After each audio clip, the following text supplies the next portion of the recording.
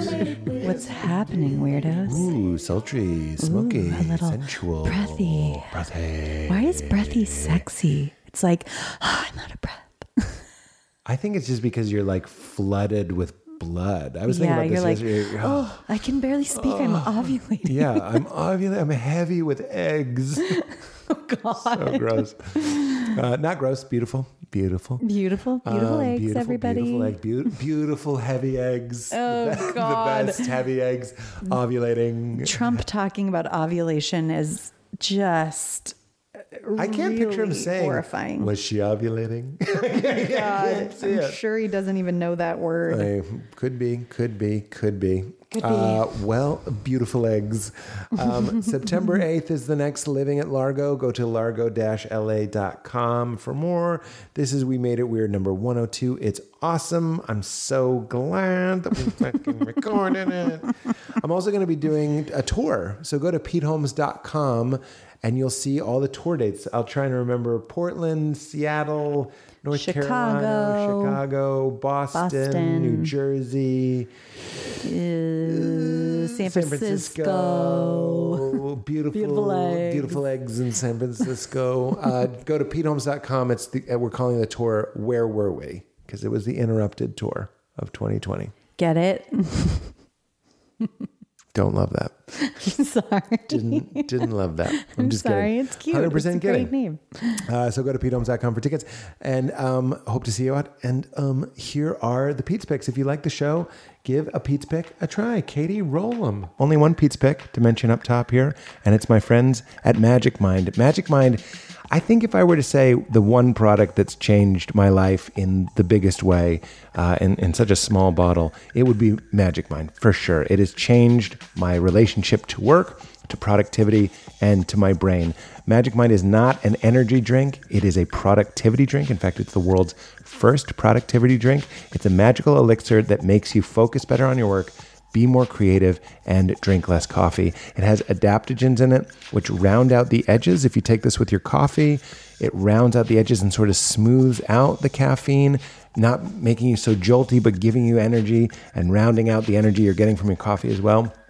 Magic Mind on its own has about 35 milligrams of caffeine, which comes from matcha, which, as you know, matcha is a nice, rounded, even caffeine. So it's not like a wired drink. It's a dialed-in drink. I take it before I go on stage, before I write, before I work, before I have to answer emails. It gives you about 5 to 7 hours of flow state. And I find it incredibly mood elevating, not just energy, but like feeling like your brain has shown up. So it's not just like, oh, wake up and shock yourself back to life with thousands of milligrams of caffeine. It's not that. It's productivity in a bottle. This is one line I like. They say creators have Creatorade. Like athletes have Gatorade, this is Creatorade. It is the creator's best friend, helps fight off procrastination, brain fog, fatigue, and some symptoms of ADD, getting you into that flow state. After 3 to 7 days of continuous use, it's even easier to get into that flow state. And with a money-back guarantee, any first purchase will be refunded, no questions asked, if it doesn't meet your expectations. And I actually have an offer for weirdos from our friends at Magic Mind. All you have to do is go to www.magicmind.co. Who has time for the full com? magicmind.co/weird and use discount code WEIRD to get 20% off. That's a limited 20% off your first order. Val swears by it. I swear by it. I keep it in my travel bag. I keep some in my car. Anytime I'm doing something where I need to get into that flow state and just focus, but also feel that elation and that happiness. Honestly, this like mood elevation that helps me ease into what I'm doing. I swear by Magic Mind. It is a true Pete's Pick. I reached out to them after I was using them for weeks, and now we have the promo code. So I hope you like it as much as I do. And if you want to give it a try and support the show, magicmind.co/weird and weird at checkout. All right, let's get to the episode. Valerie, get into it. Primo seat.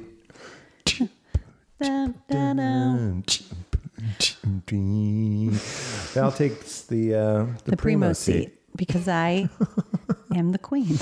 Do we finish each other's Sandwiches. Podcasting. Check it and see. Welcome to Made It Weird We. That's such a me joke. I'm becoming you. Made it weird. That's just a good joke. Yeah, that's true. You know, it's funny. Since last week and my bad set in Vegas, like we just went to a gym. I guess you'd call it a gym. Yeah, it's a gym. I don't know if that ain't a gym. I don't know what is. Yeah, but it seems like a club. It seems like a club. The club. Like we ran into our friend there, and he was like, "You know, you kind of have to get over the Caddyshack vibes. They're sort of like a." Which is so funny. It's not a fancy club, but it's not just a gym. Anyway, the woman was interviewing us, or whatever you call it, explaining the guy, giving us a tour of the gym. Okay, let's try it one more time. We went to a gym tour. The attitude. The gym tour. Yeah, we went on a tour of a club. There were gyms. It was more of a gym than like a country club. First fight we've ever had, and I'm so glad we're recording it because it wasn't a gym. It was an athletic club. Yeah, okay, it was an athletic club, and it wasn't a country club. I was sitting there, and I realized that like my confidence, like she was like, "What do you do?" And I realized only after the fact that she was asking us to know. What, because there are different plans. There's one where it's like you only use it at night. That would be great if you were working early. And yeah, exactly. And then there's one where you're only in the middle of the day, and that's I guess if you work at nights. Yeah. So she wanted to know what we did, and I was like we talked about last week. I'm trying instead of saying I'm a writer, which is what I usually say. I said I'm a comedian. And I noticed. Yeah, right. This is the new thing. Yeah. I'm owning what's good. Yeah. There's nothing to be ashamed of to say 10-year-old Pete thinks this is really cool. Let's keep him alive. Yeah. Let's slip him some animal crackers and a commie book. A commie? Yeah, for communists and a flashlight. Anyway, I've noticed that since that bomb in Vegas, I've been a little bit like I need to win it back. I'm going to do a set on Friday because I'm like, I have to remember.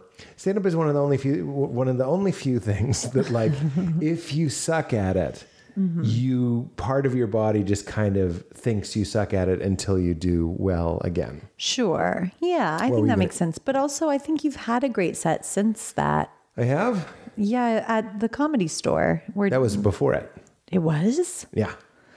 Oh, time. Time, you fickle, twisting mistress. Yeah. Did you ever read comic books under the blanket with a flashlight? No, that's such a cute thing. Did you? No, I was going to go into a porn story, but we don't need that. We've had plenty of those. I did. The only... If I feel like we don't need that, that means we really don't need that today. I don't know if I've ever... Well, I do remember trying to get into Archie and Jughead. Is that what they're called? Can I please just say to you that I, too, remember seeing Archie and Jughead and just being like, this looks like a fun town. There's a guy with a little crown hat and they eat hamburgers all the time. And I think there's like a Ross Rachel thing going on with the blonde one and the redhead one. And I just keep going for hours. Like I know everything. I'm like, Pete, I think you did enjoy Archie and Jughead. But like there are a lot of things in life, and I'm glad you brought this up, that are just things that mean something to others. That you just could never get your hooks into. Yes. Archie and Jughead is a great start. I already have my second one, but you finish your Archie Jughead. Well, I think... You're going to love my second one. You know what's interesting is there were plenty of things that are legitimately cool that I pretended or that I even convinced myself that I liked because my older brother liked them. Well, we all knew you were going to say that. Okay, I'm sorry. I wanted you to feel seen. Like you have an older brother. Yeah. And I also had an older brother. And I'm sure there were things that I tried to like because he liked them. But so some of the cooler things I'm going to say it, the Beastie Boys. I'm going to say it. I know I'm supposed to love the Beastie Boys. I'm not throwing on girls. Yeah, you know that song? Girls. Isn't it just to do that? There's a lot of... I don't know the Beastie Boys either. You put on Intergalactic Planetary or whatever. There's some great songs, but I definitely was pretending to be like, whoa, this is amazing. Yeah. For some of it. Some of it is legit amazing. I know some of you are filled with fury right now. I definitely pretended at one point to like the Beastie Boys, but it wasn't because of my brother. Because even my brother, I think, was a little too young for that. Yeah. Well, my brother's 78. Yeah, he's a very, very old man. Very old man. But I pretended to like the Dave Matthews Band for sure. I feel and like what percentage of the Dave Matthews Band audience? I think it was like 30. Was people? There were a lot of guys going like, look at the tiny cymbals. Well, and like the like sitar. So I specifically, there was one live show DVD or something. Oh, you've talked about this before. I have. Yeah. Then it was just like so many instruments. And my brother was, probably 16 or 17 and he's a musician. So like he had to sort of like I think he was trying to also like it. Mm-hmm. So that's what I'm saying. And that brings us back to Archie and Jughead. There are a lot of things that I really made myself like because Derek liked it and I thought that was cool. And then later I kind of, upon reflection, realized he was also making himself like that. Sure. And I wish we could have just been like, let's just lay down like our what we arms. like, even if it's dumb. Because my brother really, I think boys maybe have this a little bit more. He really had the thing of like, I can't like what everybody else likes and I have to find weird, obscure things that nobody knows about. And those are the things I can like. That's not, in my experience, that was not all boys. We wanted to tribe up and like the same things. I think Public Enemy was another one that I when I say I sort of pretended to like, I just mean like, once my own taste developed more, I realized that those were starter kits for being interested. Yeah. You know what? My second one was Gumby, by the way. Oh, Gumby. Yeah. Gumby's a great one. Who does this? I'd actually love to meet. I would love to meet a huge Gumby fan. A gumhead? A gumhead. Not a jughead, a gum. I want to meet somebody that is just like, something about it. Yeah. The closest I think my brother can get. did like Gumby. I just can't believe that. Yeah, but also just claymation as a whole just doesn't. Yeah. I think some people see it and they're like, this is like art. They're like, that style of art works for me.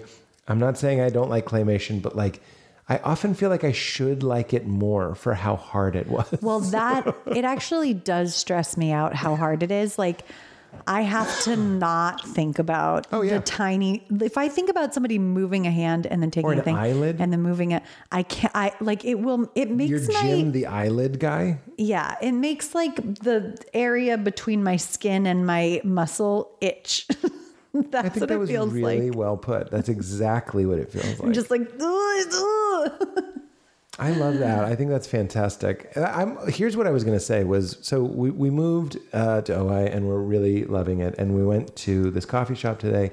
I was sitting there and I was in a very good mood. We had just dropped Leela off and we were happy, and meaning she was happy. And we're sitting in this coffee shop and I was just looking around and there was just so much intention and care going into everything. The people, the coffee, and this is the topic that you just made me think of. Like, I kind of want things. I want to like things. Yeah. But oftentimes I'm not met. So when you meet something like, this is what the coffee shop today made me think of. It's kind of absurd, but like the aesthetic of things like The Hobbit or even Star Wars, things that the attention to detail is so intense. Yeah. And I know I just said I don't like claymation, but I love stop motion, Fantastic Mr. Fox, because that's just. I mean, who wouldn't like that? That's a perfect movie. But that feeling when your enthusiasm is not only met but exceeded by the person creating the thing that you're enthusiastic for. So when I was young, you're going into all these different rooms. You go into the Beastie Boys room. I'm not saying I didn't love it, but sometimes you go into a certain place.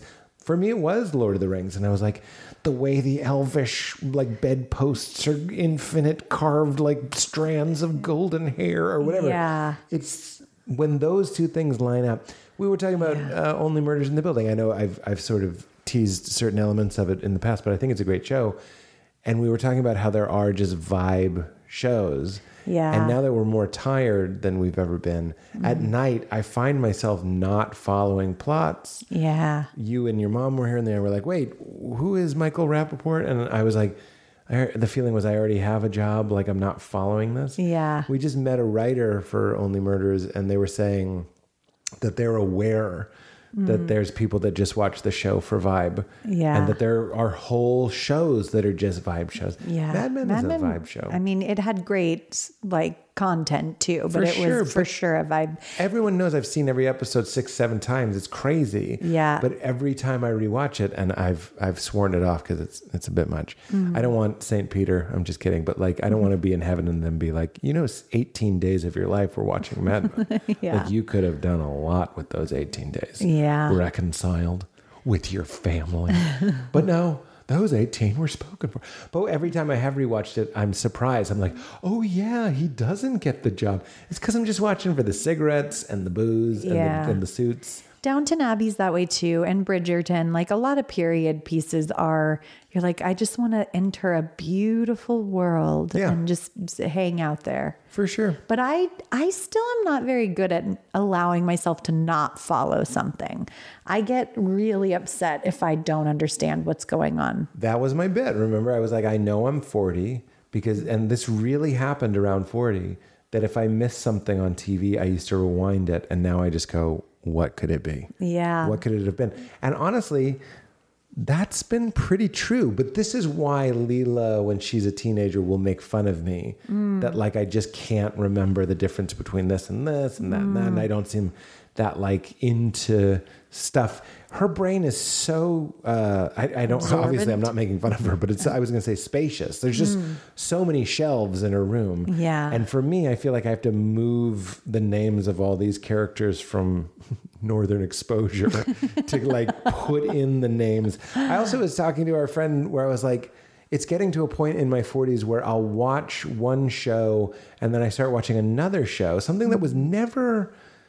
maybe not never, but it wasn't normal. Right. When TV was invented, you weren't supposed to watch Murder, She Wrote and then immediately jump into Matlock. Matlock, exactly. But we like shows of a certain storytelling style, and I'll be watching one and then I'll swap to another. And I'm watching Severance and waiting for Steve Martin to come in. Yeah. It feels like insanity. It also and if he happens... did, I'd be kind of like, oh yeah. It's like when you're playing with action figures as a kid and G.I. Joe makes their way into He-Man. Yeah, I'm just sort of waiting for that crossover to happen. Yeah. Which they used to do in the 90s. Remember? Crossovers? They would do, yeah. And it would that always be some portal or something. Loved that. Yeah. No, I will do that with real life, which feels like pure insanity. When we were watching this last season of Only Murders, there's this isn't a giveaway, but there's a matchbook with a blood thumbprint on it that's involved. And then Selena Gomez loses that. And so then the next day I was with my mom in the kitchen and I saw a matchbook and I was like, weren't we looking for one of these? Wow. I want to applaud and celebrate. I think that's one of those things. We're all a little bit more confused than we let on. Yeah. And that really felt real to me.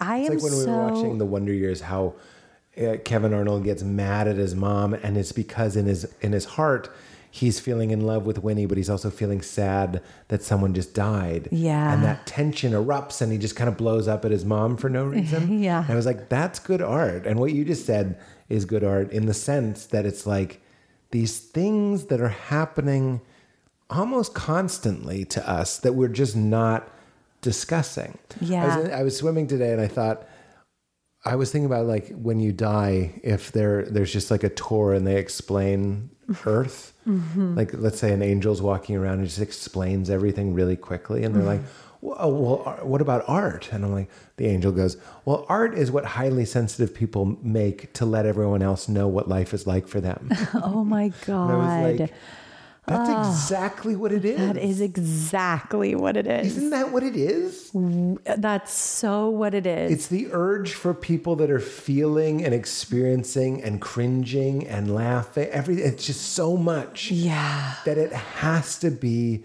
I don't mean And to say we're- excreted like it should, but it has to be passed through them. But also to have other highly sensitive people be like, yes, That's right. Oh my God. Isn't that like, it's so overwhelming, Right. you know, to like And hear your everybody neighbors playing music. Yeah, for me, for sure. Yeah, but that is that's why I'm always sort of on not on the side, and we don't have to get all into this, but like watching Dark or Strange. What was that sound? That was an inside burp, I think, from you. I want to be clear. Like- that was not me. It was like the enemy in a war threw a burp into our camp, but then my organs jumped on it. You know what? This is an important topic. There are inside burps and inside farts, and nobody's talking about them. Okay, welcome to art. That's what we're saying. Like, we also ignore them. Yeah. Because they're odorless. Because they're inside. They're inside. And but we're all just sort of grossed out.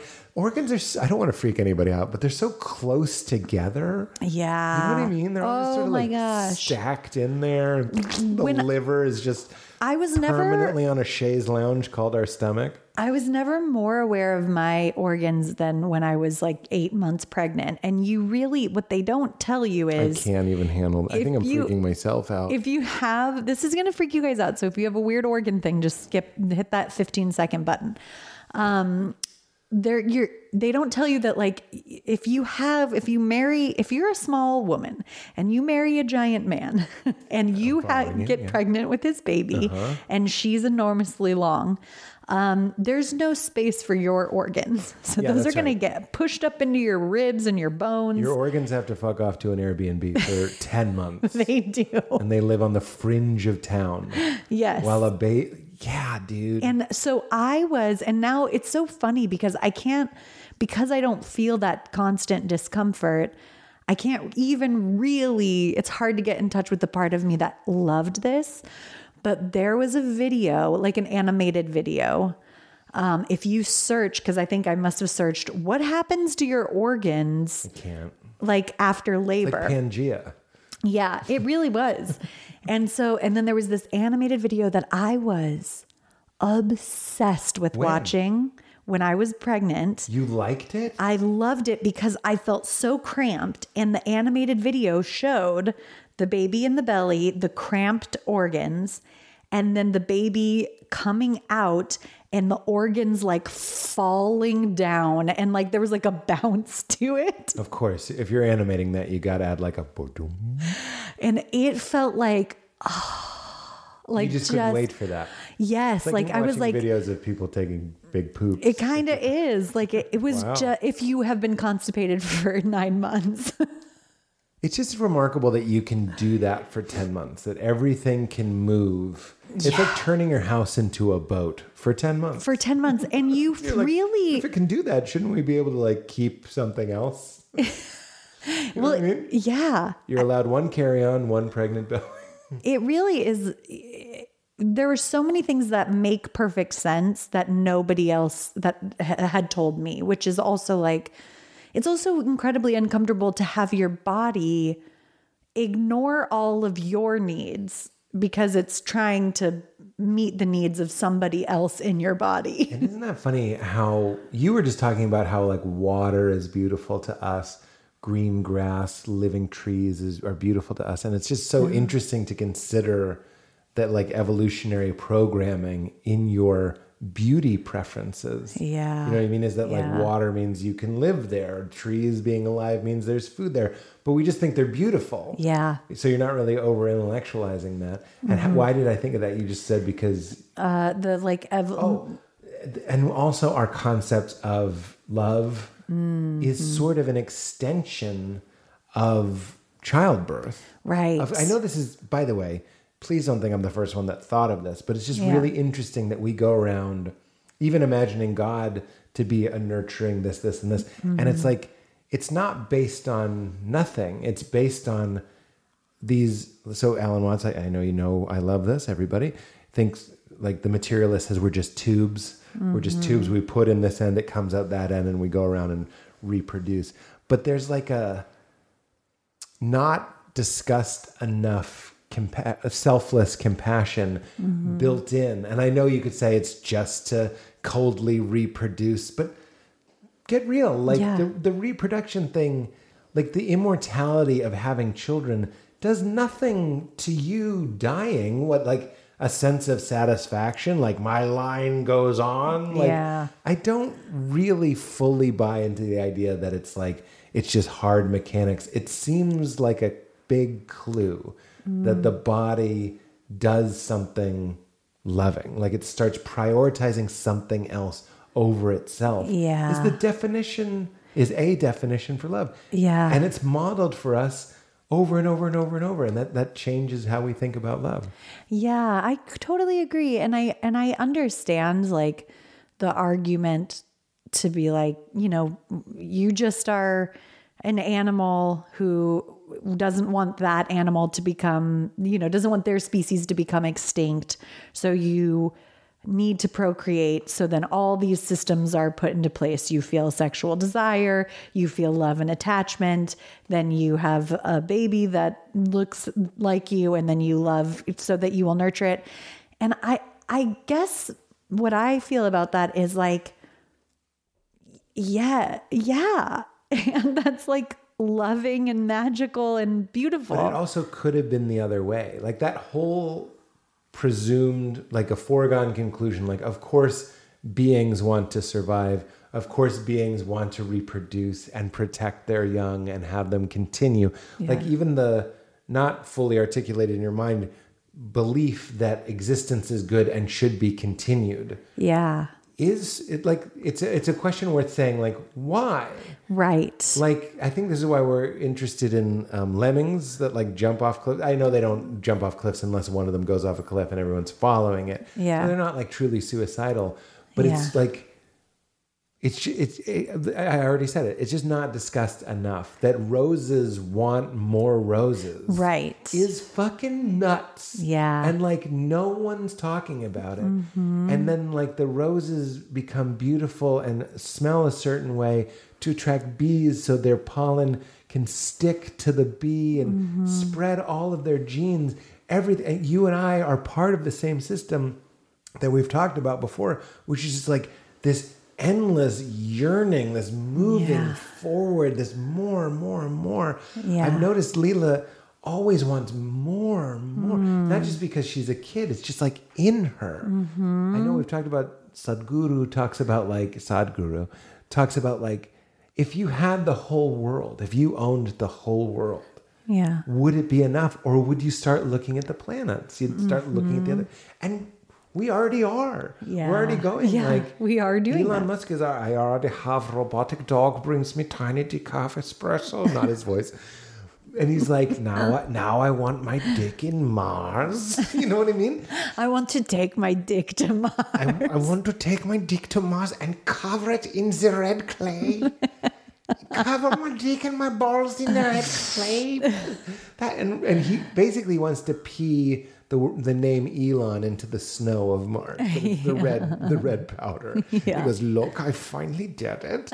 And like, there's a clue there too, is not only is there a yearning, but it's literally insatiable. Yeah. And if you lived forever, you would, like, vampires in vampire lore live for thousands of years, and they just have a castle, and they get the best real estate, and they take many lovers, and they learn dances. They should all learn a lot of card tricks, like all that. But really, they would be insane people that would constantly be wanting more. Right. If you lived forever, you would band together with the other ones that live forever and figure out how to dominate. I'm not just talking about like evil, but like more and more and more and more and more. Like having your own private island, not enough. Now I need the whole continent. Now I need the whole planet. Now I need the galaxy. It's interesting that is in a rose too. A rose is also like, there's nothing in the rose that says, okay, 50 roses would be good. It just goes all of it. Yeah. The whole planet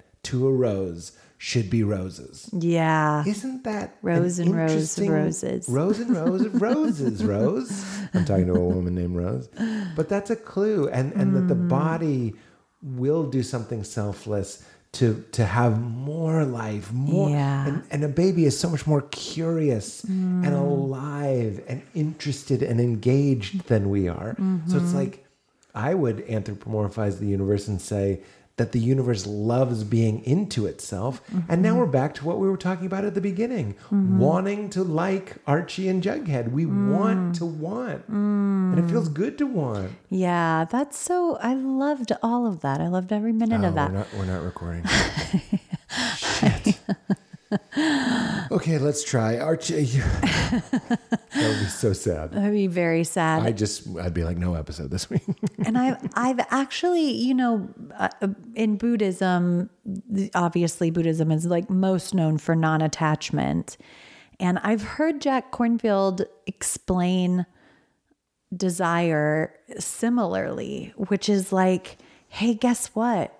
That's the nature of the entire existence. Like that's the nature of the game here is desire. The universe is desiring itself. And the universe is desire. And that's it is desire. Ram Dass would teach. Yeah. So like you're going to want things and you're going to be attached to things. And it's not bad. It's just this like not even being fully attached to your desire, meaning don't identify with it. The wants will come and you can even enjoy them. My attachment to you is here and I can enjoy it. But if I identify with it, meaning like that is the beginning and end of Valerie, which admittedly I kind of do, then that's where the suffering comes. So it's like so much nuance, so much more nuance to non-attachment than, and maybe there's some Buddhists that are like, no, it's not nuanced. Don't be attached, like let it go. But at least the like heart space sort of Buddhists that I learn from are like, give yourself a break. That's how you got here. That's the whole nature of everything. And I wouldn't be the first to suggest that like the desire for desirelessness or the desire for non-attachment, and I'm not putting it down. I think those are great. And they're just trying to build a time bomb that when you get rid of your desire for everything, it explodes, and the last desire that leaves is the desire for desirelessness. Right. Ooh, spooky. New sound from the house. The air conditioning just kicked on and the door made kind of a jumble gia. But so when people sometimes say that, they're like, well, are you just like they're trying to poke holes? Yeah. I'm actually saying they're working within the system. And this is what I know James Bashar has been coming up a lot lately, but he talks about in Vedanta and the way his teacher teaches it is to try and get aligned, have your addictions or your desires be life-serving. Yeah. Because what's interesting is so many of them are hijacked by the Cheez-It people. Yes. And I pick Cheez-Its on purpose. I'll fuck somebody up for some Cheez-Its. I'm just kidding. But like, I love Cheez-Its. Yeah. I'll never buy them. Oh, no. The greasy bag. Oh, so good. And I like to bite them into fours. I'm a food addict because like this is like pornography to me. It's just like it immediately, I can't remember what I was saying. I've never had them, but I see the box for big Cheez-Its. And I don't want to know how big they are, but I imagine them to be like about the size of a coaster, like a 4 bites, like 1, 2, 3, like 4 big bites. And if that existed, I would eat it. Yeah. So look, mad respect to General Mills or whoever makes fucking Cheez-Its. But like this system of desire that we're in, the healthy habits, Buddhism being one of them, says like, let's use desire to achieve liberation. Yeah. Because you don't just want to be on hedonic treadmill constantly chasing, never arriving. So let's use desire for a noble cause. Much more down to earth. This is so silly. It's like working in that you've read a book, but like I've been exercising lately because I was feeling not great. And you have a Peloton. A Peloton. Am I saying that right? Peloton. Peloton. and I got on your Peloton. I had never used it before. Even though it's just in my house, I was like, I'm going to be embarrassed. Somehow the pre-recorded instructor was going to be like, nice try. Nice try. It's the mailman from Cheers. But I finally did it, and I got so high from doing it, mostly because I hadn't done any cardio in weeks. Yeah. So this is not my Peloton commercial. I'm just saying I could have done other things. I happened to do that, but I was really sweating, really heart elevated. So you want to feel good, and then linking it to something that's healthy, cold plunging, exercise, eating healthy. I got myself sky high today, because since I did that Peloton, I've done it every day. Can you tell I'm an addict? But I did it today. Then I did my first cold plunge, finally got the cold plunge set up. And then I jumped in the pool, and then I drank a smoothie that was like the greatest smoothie of all time. And I've been pure electric white light ever since. Like it's been crazy. So that was a long way to walk to just say, like, one of the tricks is to go, okay, I seem to be stuck in a system that is charged with, even made of desire. Yeah. So how do I at least desire connection with my family, like train yourself to desire. And that goes back to the thing we were saying about telling people I'm a comedian, like desiring what is. Like, I'm a comedian and I like that, and that's good. And today is good. And I like this is good. And reminding yourself and conditioning yourself. Yeah. And I would just include, because this is exactly the kind of thing I would include, is also just like being kind to your desires for negative things too. Being like, yes, I understand. I'm not bad for wanting that. Like we think that we're so bad for the things that we want, even if we don't give them to ourselves. And usually, I mean, this is how you get in a bad way with food, or meaning, I don't even want to use that word, 4-bite Cheez-Its. This is, you know, how overeating or undereating can get you, is that there's so much shame around the desire for it. And that shame energizes the desire. Yeah, exactly. I told you the first therapist I saw asked me, and he was absolutely right, he knew the answer. He was like, do you ever find yourself ritualizing? At the time, my biggest concern was using slow-ass internet to look at pictures of boobies or whatever it was. And then afterwards, after the event... the big event. The medium event. I would erase the history and clear the cache and all those things. And he was like, do you think there's like a ritual to that? And that is it. Like the shame became something that I liked, a part of it that I actually liked. And that only made me want to do it more. Yeah. I might as well have been lighting candles and banging little gongs, but it was me. That's it. It's Internet Explorer. It's like you have the desire, and then you have the shame, and then you need to comfort yourself. So those two mix, and you comfort yourself with more of that thing. Yeah. And then the feeling bad about it even kind of becomes a part of it, like you said. And it's maybe always the answer is to just like show kindness to whatever you're going through. I agree. Like any sort of feeling or, you know, confliction, you have just Ethan conflict. Hunt. Ethan Hawke. What was the word you just said? Confliction. Get out of here. You are my affliction. And my conflict. You're my confliction. Sometimes an affliction. Jenny is your conflict. Jenny. That is a you joke. That is me. You did a me joke. I did a you joke. That it just got You back. think he's going to say something else. No, or it's going to be another scene. It's just him again. Going, Jenny! Why are some things funny to us? Like, I just will never. I love that you can't really know what I agree. is behind sense of humor. Like, why is that that's so fucking funny to me? I haven't said benign violation in a while, but the theory about comedy is that it's a benign violation. So if I'm doing the form of a movie trailer and it's supposed to be something else and then it's not, is the safe breaking of a rule that delights. Yep, that's it. Tell that to Vegas, Pete. Crickets. All right, why don't we do some questions? I was going to say, do you want to do the mid-rolls and do some questions? There's only one mid-roll, so we'll see you guys in 60. It's actually, I think it might even be shorter. 60 quick ones. We'll be right back.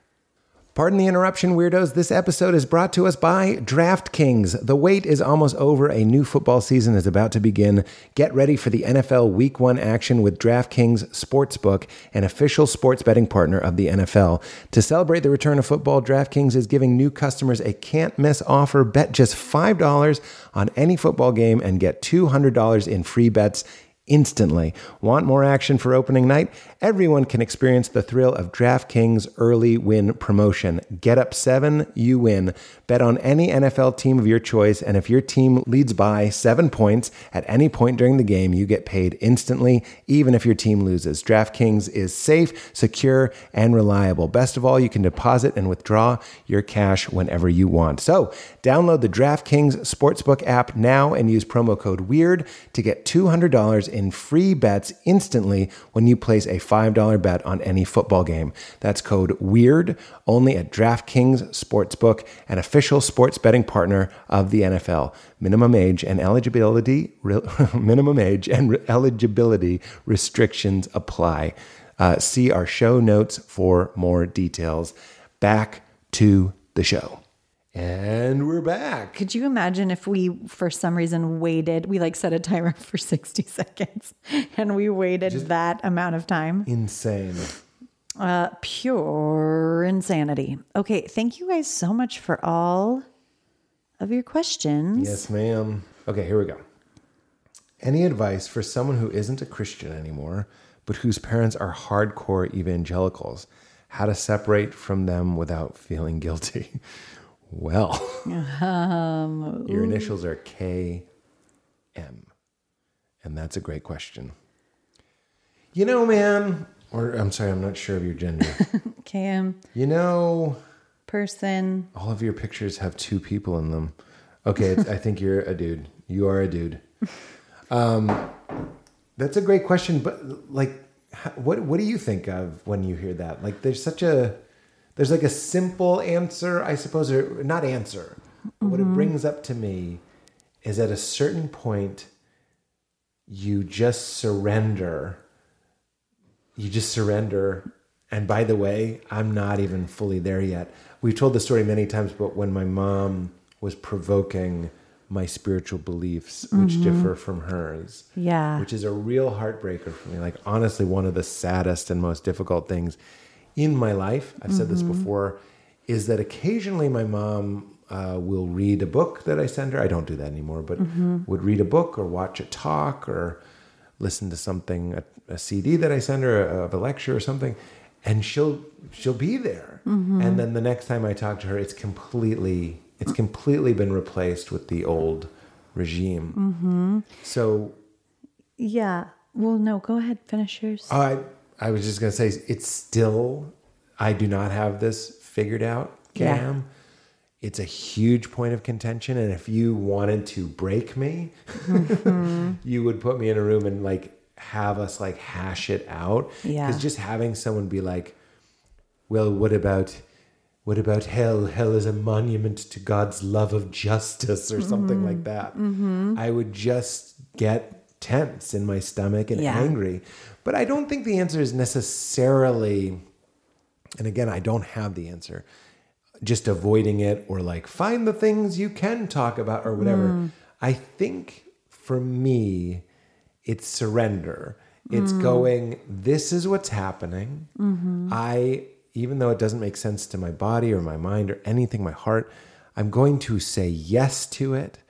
My parents are doing what they've always done. They're doing them and I'm doing me. In the same way I'm doing what I do, they're doing what they do. And behind it, nothing is really happening, but the good nothing, the real ownership of the concept that it's all Leela, it's all a dance, it's all okay. Your frustration is okay. Your anger, your disappointment, all of that is okay.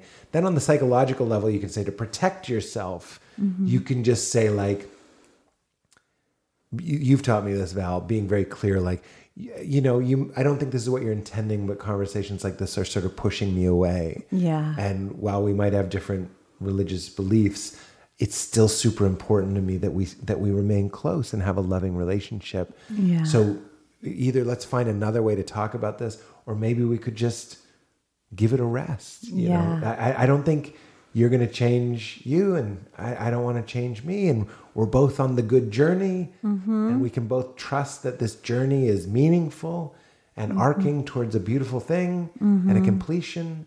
And we can just relax, and to use evangelical language, we can trust God and God's plan, and maybe just enjoy this lunch. Yeah. Yeah. By the way, as I'm saying that, I'm like, I know that's not a complete picture, but that's what I tell myself. Well, I think that the reason why this question is kind of hard to answer is that it so depends on who you are, who your parents are, what the dynamic is. Are they trying to constantly convert you? Are you trying to constantly convert them? It's funny that you said you don't think the answer is avoiding it or finding the things you can talk about, because I was going to say that's 100% what I do. Yeah. But not even 100%. I would say, and to good effect, I would say. I would say it is I do avoid it, and unless it kind of comes up in a way that feels safe. And luckily my parents are curious and want to understand. They're coming from a place of wanting to understand, not of wanting to convert me. That's key. It is key, and a credit to them. And my mom too can be that way. Yeah. And I don't really feel like I have, and I'm really checking as I say this to make sure this is true, because of that. And because my parents have shown that they are growing in the direction of being more open-minded, I don't really feel a strong urge to bring them with me either. I kind of feel... That's beautiful. That's what I was trying... You kind of feel... I kind of feel like I know what their faith does for them, and I think it's good for them. Yeah, Trey Book of Mormon, but yeah. Yeah, and I know what mine does for me, and I think they know that it's good for me. But we weren't always there, and before, when it was more like my poor parents, and maybe they still do, but I think that there definitely was a period of time where they were grappling with like, are my children going to go to hell? Mm-hmm.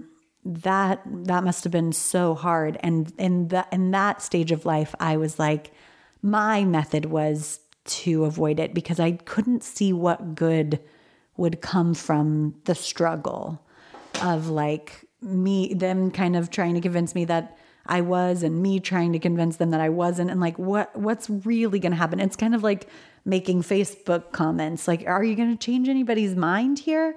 Right. And it's, the stakes are so high. So the first thing I would say, I know I already said a lot, but I do think the first step is honoring the longing to want to be on the same page as your parents. Beautiful. That is however many years old you are. Yeah. Like, that's how old that desire is. Your survival depended on being on the same page as them for so long. So of course it feels really hard and unnatural to not be, for both of you, to not be on the same page, especially when it comes to something so, not detrimental. What's the word I'm thinking of? Like so serious, so heavy, so important. Mm-hmm. Consequential. Thank you. So I think like honoring that for both of you and knowing that that's where you're coming from and that's okay. And then from that point, making the decision. My brother does and did engage in way more conversations than I ever would of trying to explain his spirituality, which is similar to mine. And he, I think, must enjoy those conversations. So that works for him. No part of me enjoys that conversation. I get really stressed out. And so why, I don't, and I could be convinced otherwise. I don't know why I would put myself or them through that. I think it's really hard to have that conversation honestly from both sides. Yeah. Just as much as I think my parents or anybody's parents would just be giving them a line, like going back, parroting things they've been taught, or really just trying their best to, in real time, reassemble the mosaic of their beliefs and their faith and their tradition. And it's just not honest. It's not fully honest. You're not even capable of being fully honest, because it might not even be your thing. You're really trying to explain something else to somebody, you understand? But just as much as it is for them, it is for you as well. And like, if you could really melt and like have both of your hearts melt, I think you would hear a lot more phrases like, I miss you. I love you. I want us to be together. Yeah. I miss you. I love you. I want us to be together. Yeah. I don't understand where you are, and I don't even know where I am. But here I am arguing it. How did I get to this place? Yeah. Oh, it's like waking up a werewolf covered in blood and chicken feathers. And you're like, I don't even know when I became a person with such a place to stand that I'll fight to the death for it. Yeah. And to me, spiritual freedom and spaciousness, I've told this before, but I remember saying to Krishna Das, who's a wonderful kirtan singer and teacher, Kirtan Wala. But I was talking about people that like deprogram people that are in cults. And I was like, that's their job. And I remember watching it and being like, there's a documentary. I do not recommend it. But the guy was being like, you really believe that? You don't believe that? Get your fucking head out of your ass. But he was a Christian. So he was trying to like bring them back to those beliefs. Right. And it's just switching the brainwashing. Yeah, to a more culturally and parentally acceptable system of beliefs. And I was like, what if somebody told you, like, I took Hanuman, which is the Hindu deity, monkey creature, monkey. He's a monkey. I was like, what if you were deprogrammed by a cult guy? What if somebody had gotten you or got you now and was like, you don't believe a monkey picked up an island and threw it because he loved God so much? That's ridiculous. And I don't know if that was the exact example I used, but he was like, I'd be like, okay.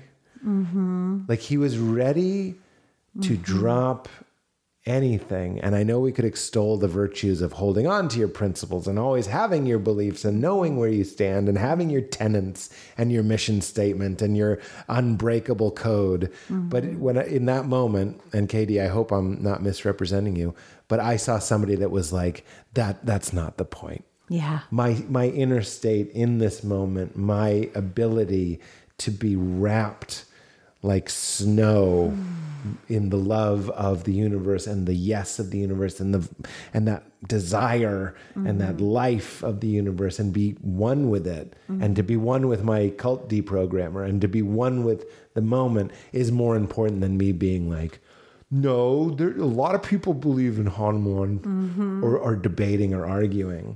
So I think there's an answer there too, is like compassion, tenderness, gentleness, lightness, and spaciousness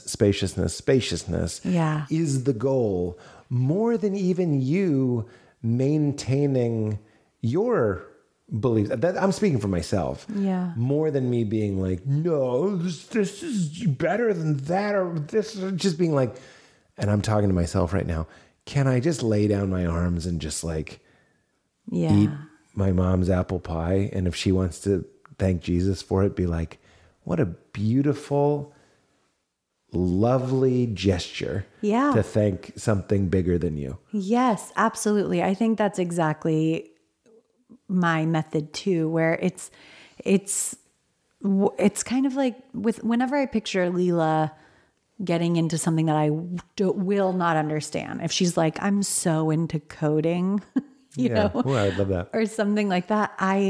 That I'm like not interested at all in. I always imagine, and I hope that I can, when the time comes, go, oh my gosh, tell me, what do you like about that? What do you get out of that? How does it make you feel? What do you like? Because I can understand those things. Like I can understand the desire behind the thing. Whatever her answers are to that, I can relate to wanting to feel that way, or, you know, wanting validation or wanting whatever it is. So I think that's how I can find my parents, is like, honestly, I'm such a spiritual person, and I wouldn't have been if I wasn't raised Christian. I was constantly raised with the values of believing in something bigger than me, of loving people and myself and God, and of like serving other people. So those are values that we still share.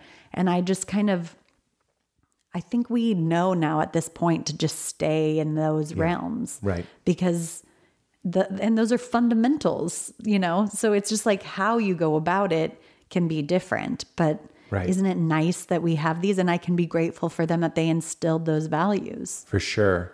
And the way to heaven here and now with your parents or with anybody is seldomly through the head. Going like, well, that checks out, and I believe in determinism, and I believe in free will, or I believe in this, and I don't think that the apocryphal gospels have a place in this argument. That's exactly None of it is like it. I think of Jesus on the cross with the thief on the other cross, and the way that Father Greg translates it, he goes, "Today with me, paradise."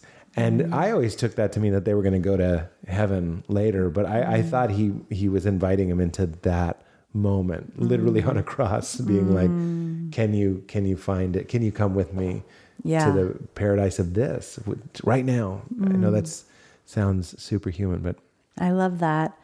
That was making me remember that I did have a really great conversation with my mom the last time she visited about this stuff. And it was, she was just asking questions, and I just received it. There's a way to receive it where you're like, you're challenging my beliefs or whatever, but it was not at all that vibe. And I just received it as like, thank you for wanting to know me, you know? Yeah.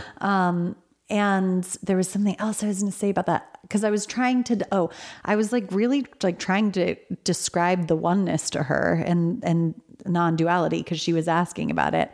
And I kind of felt like I couldn't really explain it in a way that she totally understood, but she was definitely trying, and I appreciated that.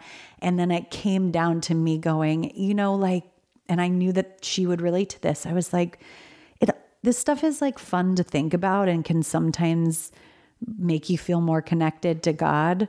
But most of the time for me, it's not the way in. I have to just sort of let it all go and just feel the love in my heart, like feel love around me and see with my heart instead of my head.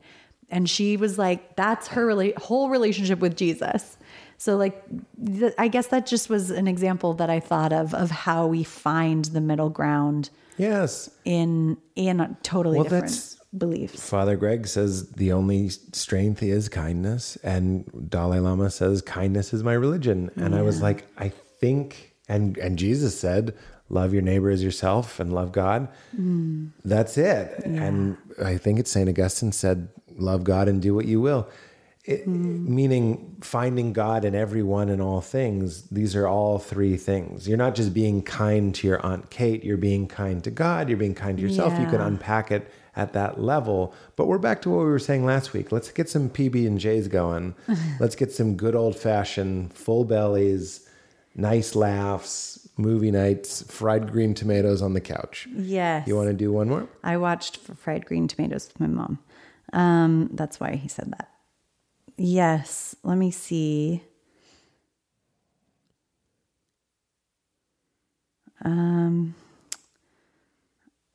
Okay, I have to decline this call that just came through. So sorry. It's all good. Do you have another one? Well, we don't. I feel pretty good. You feel like we're good? Okay. Well, let me see if I'm feeling compelled to look for one more, so maybe we should. Okay. Here we are. We already answered that one.